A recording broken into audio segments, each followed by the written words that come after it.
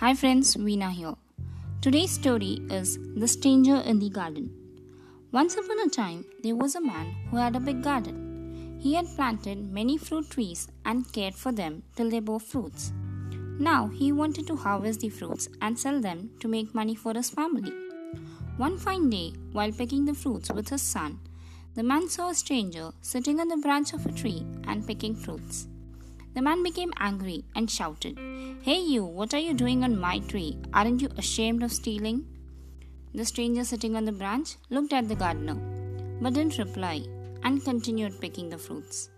The gardener was very angry and shouted again, "For a whole year I have taken care of these trees. You have no right to take the fruits without my permission, so come down at once." The stranger on the tree answered, "Why should I come down?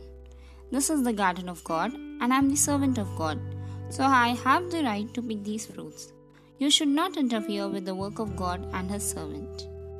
The gardener was very surprised at this answer and thought of a plan. He told the stranger to come down from the tree. As the stranger climbed down the tree, the gardener tied him to the tree and began beating him with a stick. The stranger began to scream, "Why are you beating me? You have no right to do this."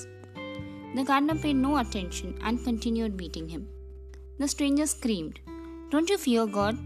You are beating an innocent man." The gardener answered, "Why should I fear? This food in my hand belongs to God, and I am the servant of God. You shouldn't interfere with the work of God and His servant."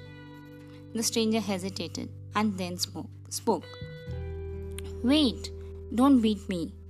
I am sorry for taking the fruits. This is your garden, and I should seek your permission before taking the fruits. So please forgive me and set me free." The gardener smiled and said, "Don't use God's name to justify your ill-conceived actions." I repeat, don't use God's name to justify your ill-conceived actions. Then the gardener untied him and let him go free.